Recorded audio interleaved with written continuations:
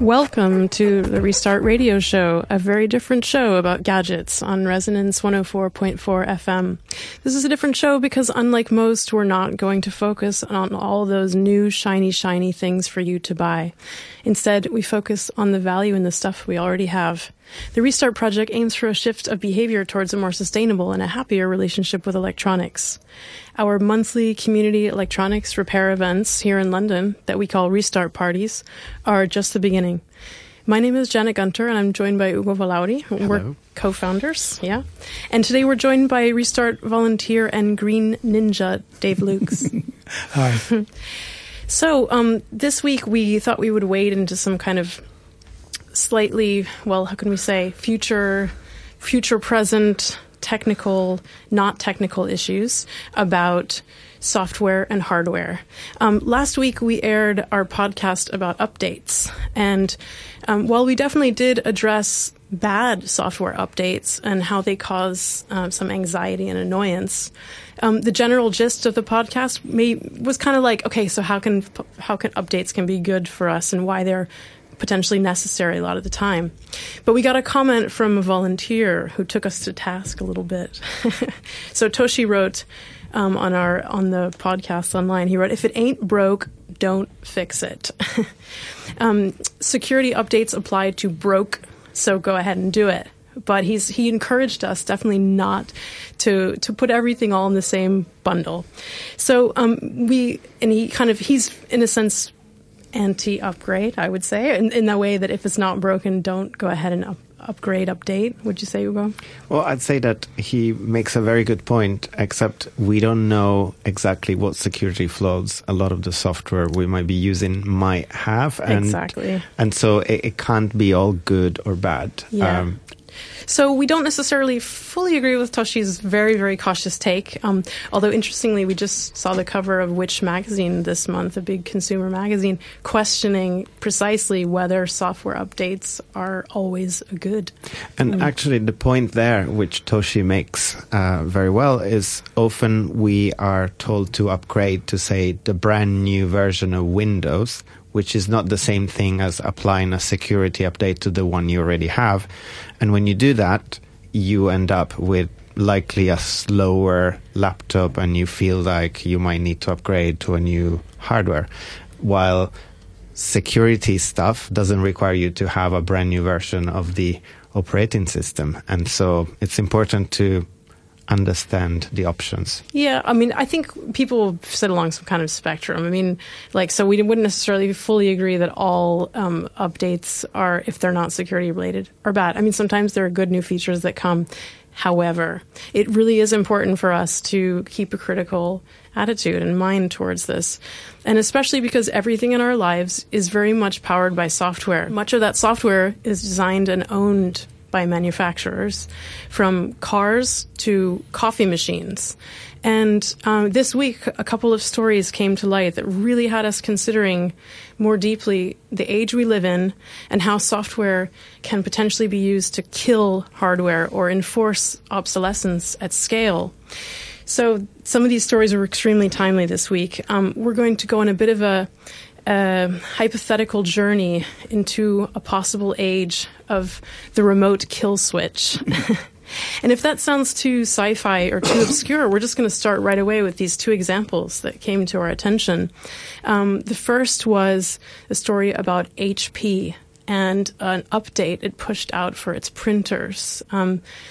Dave, do you want to explain what this was all about? Okay, on September the 13th, not a Friday, by the way, suddenly many people around the world reported that certain models of HP printer stopped accepting non-HP ink cartridges. In other words, they would report the cartridges as failed, not working, whatever. And these were cartridges that were already installed in the printers that had been printing pages previously. Correct. Yeah.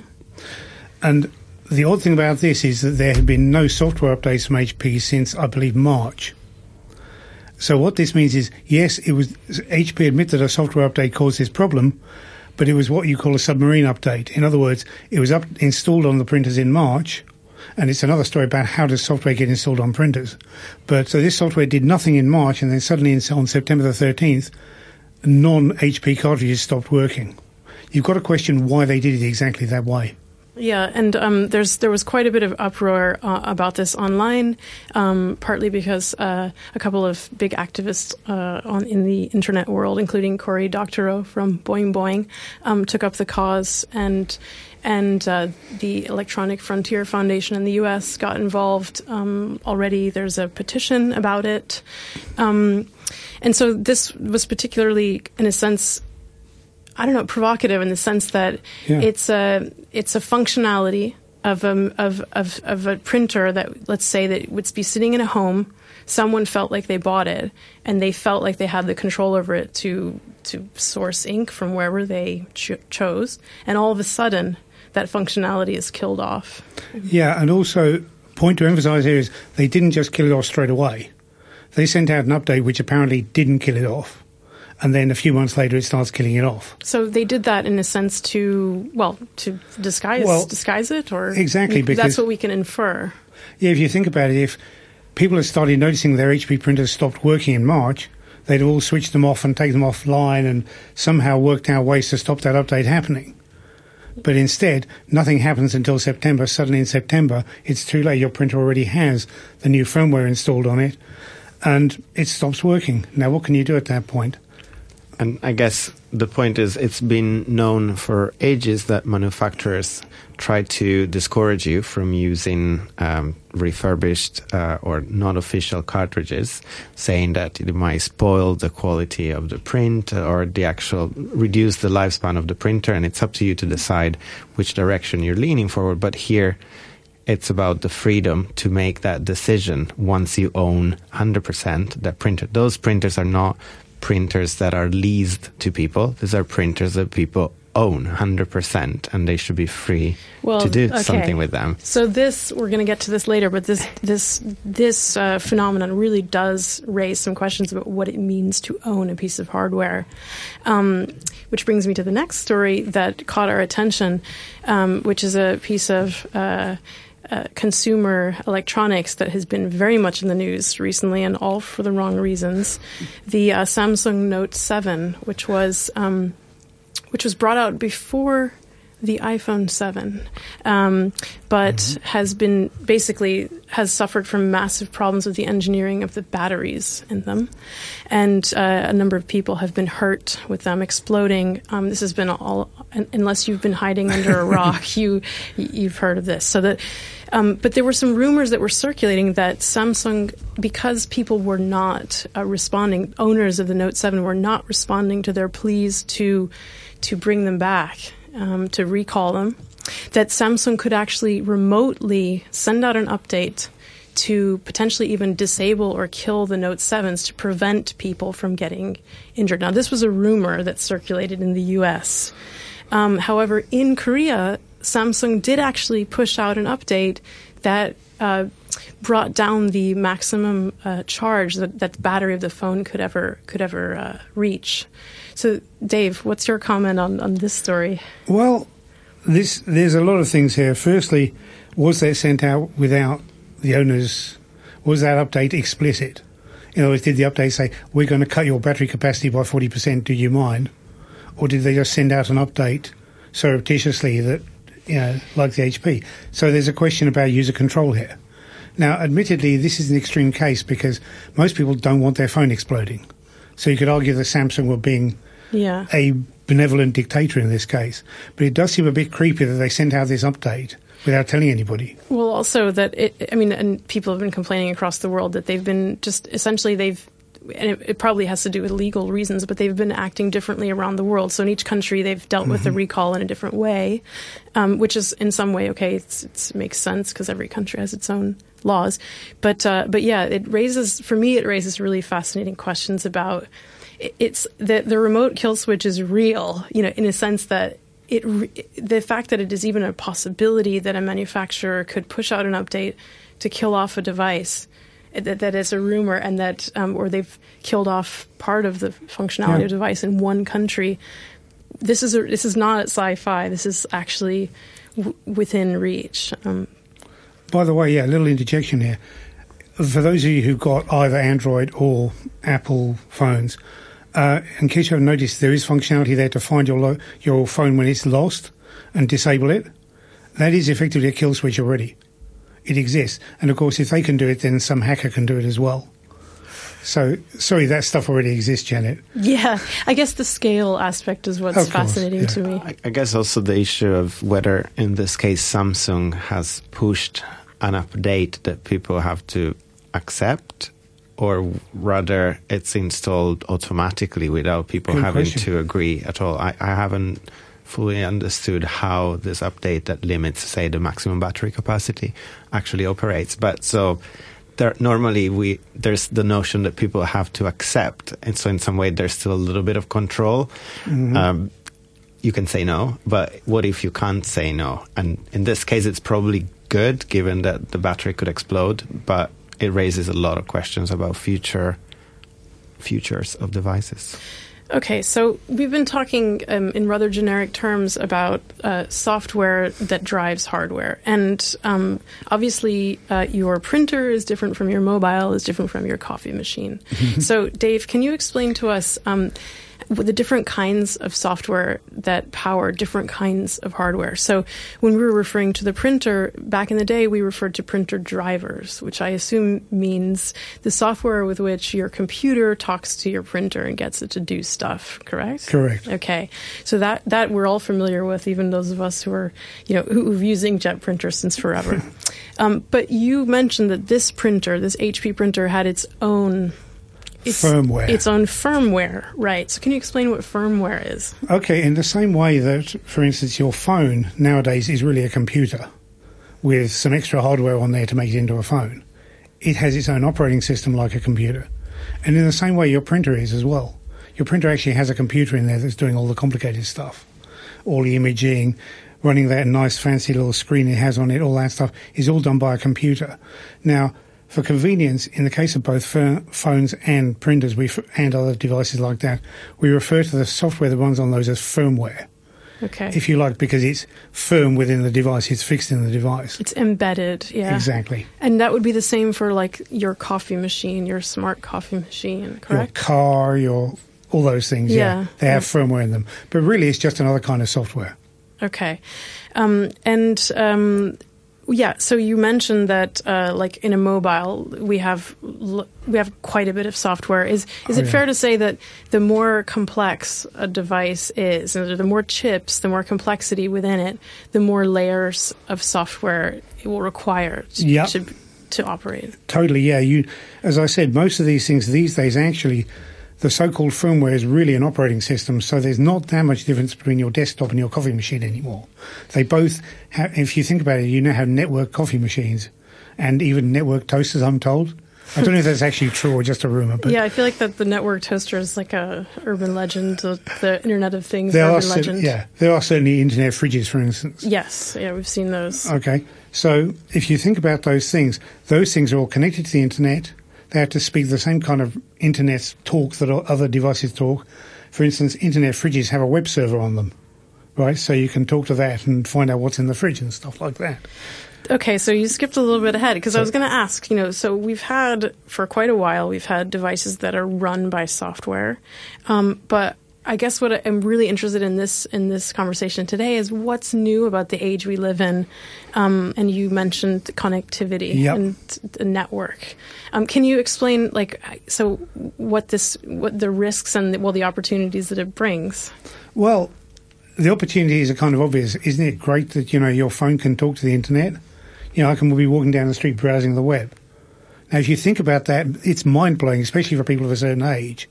The idea that you can have the whole world of knowledge in your hand, that's amazing. Okay, but what about my coffee machine? Like, why did yes, but let's give us a positive benefit of having a connected coffee machine. Well, that's kind of harder, isn't it? Let's be honest. It's a gimmick, right? Most people don't need a connected coffee machine. What can you do with that? Well, presumably you can connect to it from the web somehow on your phone and tell it to make coffee for you ready for when you go home. Okay, but devil's advocate, let's imagine that there's some flaw in the firmware of the coffee machine when it was shipped. Yep. Okay. And then a manufacturer wants to go ahead and fix that flaw. Yeah, they have to be able to update the firmware in your coffee machine over the Internet. Okay, so there is a potentially remote case in which, sometimes it's good to have these gadgets communicating.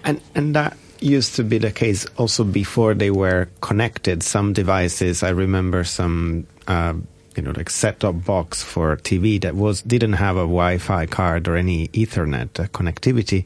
You could download a new version of the firmware that will fix, say, access to some channels that previously you couldn't tune in for whatever reason, and you put it on a USB stick and you do whatever you need to do, but the device still does not communicate to the internet. So once you installed it, whatever you do with it, it's still your own 100% private experience. But the issue comes when there is a way for the device to connect to the internet at its own leisure, most likely, not just so that you can update the software, but it can connect back and share a lot of more information. Of course, yeah, and lots of devices most of us, let's be honest, when we accept the terms and conditions for some new device, we just blindly tick it, and we don't read the small print where it says that it will send back information to the manufacturer to improve the user experience or some such, right? Yeah. Okay. So, I mean, I'm not very good at playing the devil's advocate, obviously, but there are, potentially some ways in which it's good to have things connected.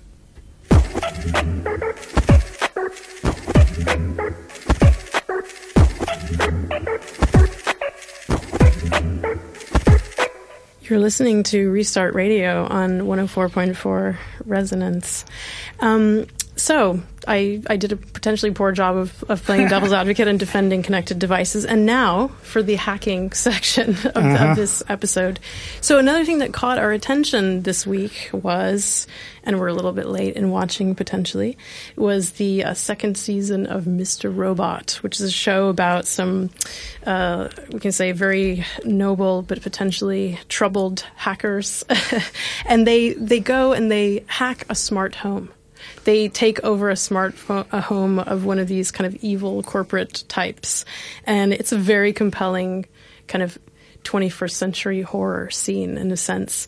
And at one point, the character who's been hacked is on her mobile trying to get help. And she says, you can't hear the help, but she says, disconnect what? It's all in the walls. It's so, what risks come with all of these connected gadgets? So the fact that all of our gadgets are running the software and that most of them now are connected, what risks do we face now, Dave? Well, there's firstly the risk to privacy. For those of you who don't already know this, if you've got, for instance, a virus on your PC, hackers could do terrible things, switch on your webcam. In fact, we saw an example of this in our last restart party. Somebody who'd had their webcam hacked, and it was really quite disturbing, I have to say. Yeah. That's just one example. Another kind of scary example is that you can have your what they call these zombie armies.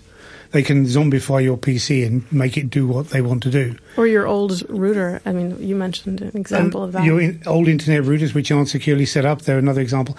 And ultimately, any internet-connected device. Every piece of software has flaws. That's the fact. This stuff is too damn complicated these days. That's why there are so many security updates. So ultimately, there will always be some way for a hacker to get into your device. And apart from being cautious and applying security updates as soon as possible, there's not much you can do apart from unplugging them. And if you have your device connected to the internet and it has back doors into it, as they call them, ways for hackers to get into it, then it can be subverted and used, for instance, to send spam emails, launch distributed denial of service, DDoS attacks on people. And there's been an example very recently where an IT security writer had his website attacked, massive attack, and from what they can work out, it was basically a bunch of internet routers and stuff like that. So hackers had basically taken control of other hardware that weren't even computers. Yeah. And turned them against this IT security blogger. Wow. I mean, I think the hacking is one part of it. I guess when I started thinking about hacking, I thought, okay, the flip side of hacking is can we as users, as owners of hardware, can we theoretically reverse engineer some of this or create our own custom versions of firmware and software so that we can take back control of the actual thing that we thought that we owned, that we bought? So could you kind of talk about that? Yeah, sure. In theory, it's possible. For instance, Cyanogen, for those of you who have Android phones, many years ago, somebody took part of the Android operating system and produced a completely open version of that. So no proprietary stuff in there at all. So theoretically, you could take your Android phone, put a look-alike operating system on there which you controlled.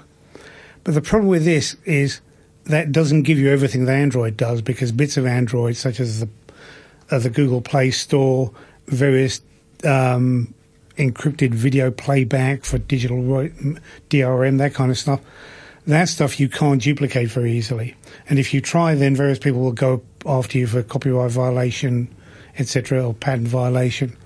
So, and I guess also we don't really know how the manufacturers will always respond in some cases. I believe there is an alternative firmware for a Canon camera, a digital camera, and yep. Canon kind of was interesting. They kind of somewhat turned a blind eye. They kind of let it be known that they weren't going to do anything about an alternative firmware for their camera. But very few manufacturers take that line, I would say. What do you think, Ugo? I think that the sensible approach would be that when a manufacturer stops supporting officially a product, and what I mean with that is making sure that the software works and that the functionalities it shipped with are going just fine, then they let other people continue to support it, so that firmwares like the one you mentioned for Canon cameras can thrive in an open way.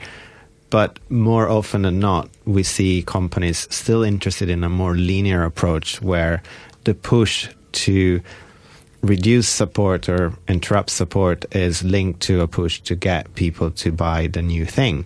So in a sense, in some cases, and Apple has been accused of doing that many, many times, for kind of ultimately making the device, the last final update they do to software will make your existing iOS device very slow, kind of unbearably so, and you can't reverse any of these updates, which is partly the problem. If only people could say, okay, I installed this update, but actually I have the right to uninstall it.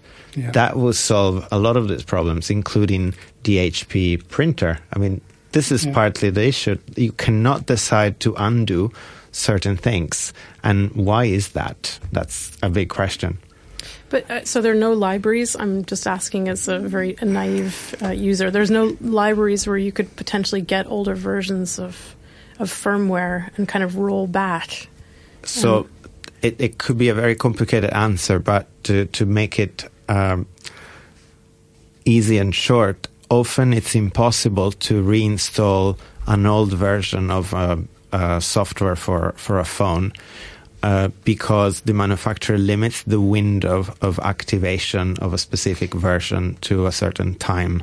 So after X day, you can no longer install and activate a certain version of the operating system. So it's probably possible for some people who are jailbreaking, as it says, as it's called, their device, but it's not really something that has mass appeal.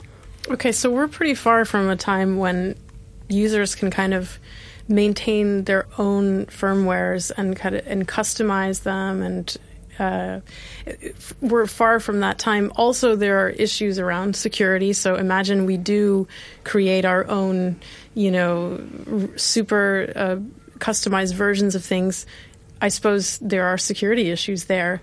And in a sense, the manufacturer has a duty to solve those for devices using their own firmware, but not for third-party versions. Yeah. I mean, I guess for computers, there's been a lot more of a community helping people to do that at scale with free and open source software, so all kinds of Linux distributions and people compiling versions of the kernel, so the very low-end part of the software that a machine uses to improve on battery life or reduce other problems of compatibility.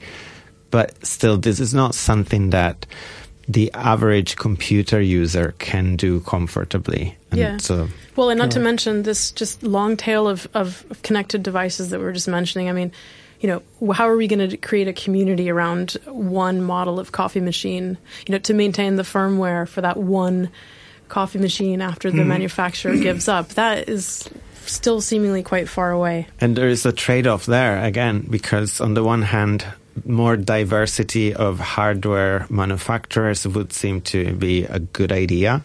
But the extreme diversity of devices linked to Android, for example, means that the whole security updates and non-security updates is extremely fragmented, and you can't really create a focused community with so many different devices that operate differently.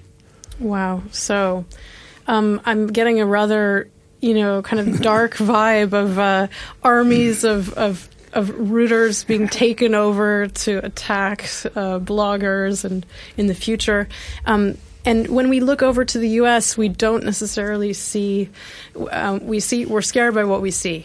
There are a number of battles underway around what's called DRM and digital rights management law, and how that may be applied to firmware precisely. So how different forms of copyright can be applied to firmware and prevent people from hacking, tinkering, and fixing things. And in the U.S., the people speaking out most about this are the Electronic Frontier Foundation and iFixit, our friends who have repair guides on their website. And I believe it was recently that, within the past 2 years at least, that Kyle, who founder of iFixit, wrote a blistering piece about John Deere, the tractor maker, and how they were essentially locking farmers out of their tractors. Farmers thought that they owned tractors, but firmware, software reared its ugly head and prevented them from fixing. And I think part of the reason that the tractors were such a emotive symbol is precisely because we have this notion that farmers are, the ultimate tinkerers. They live off on their own. They live off the land.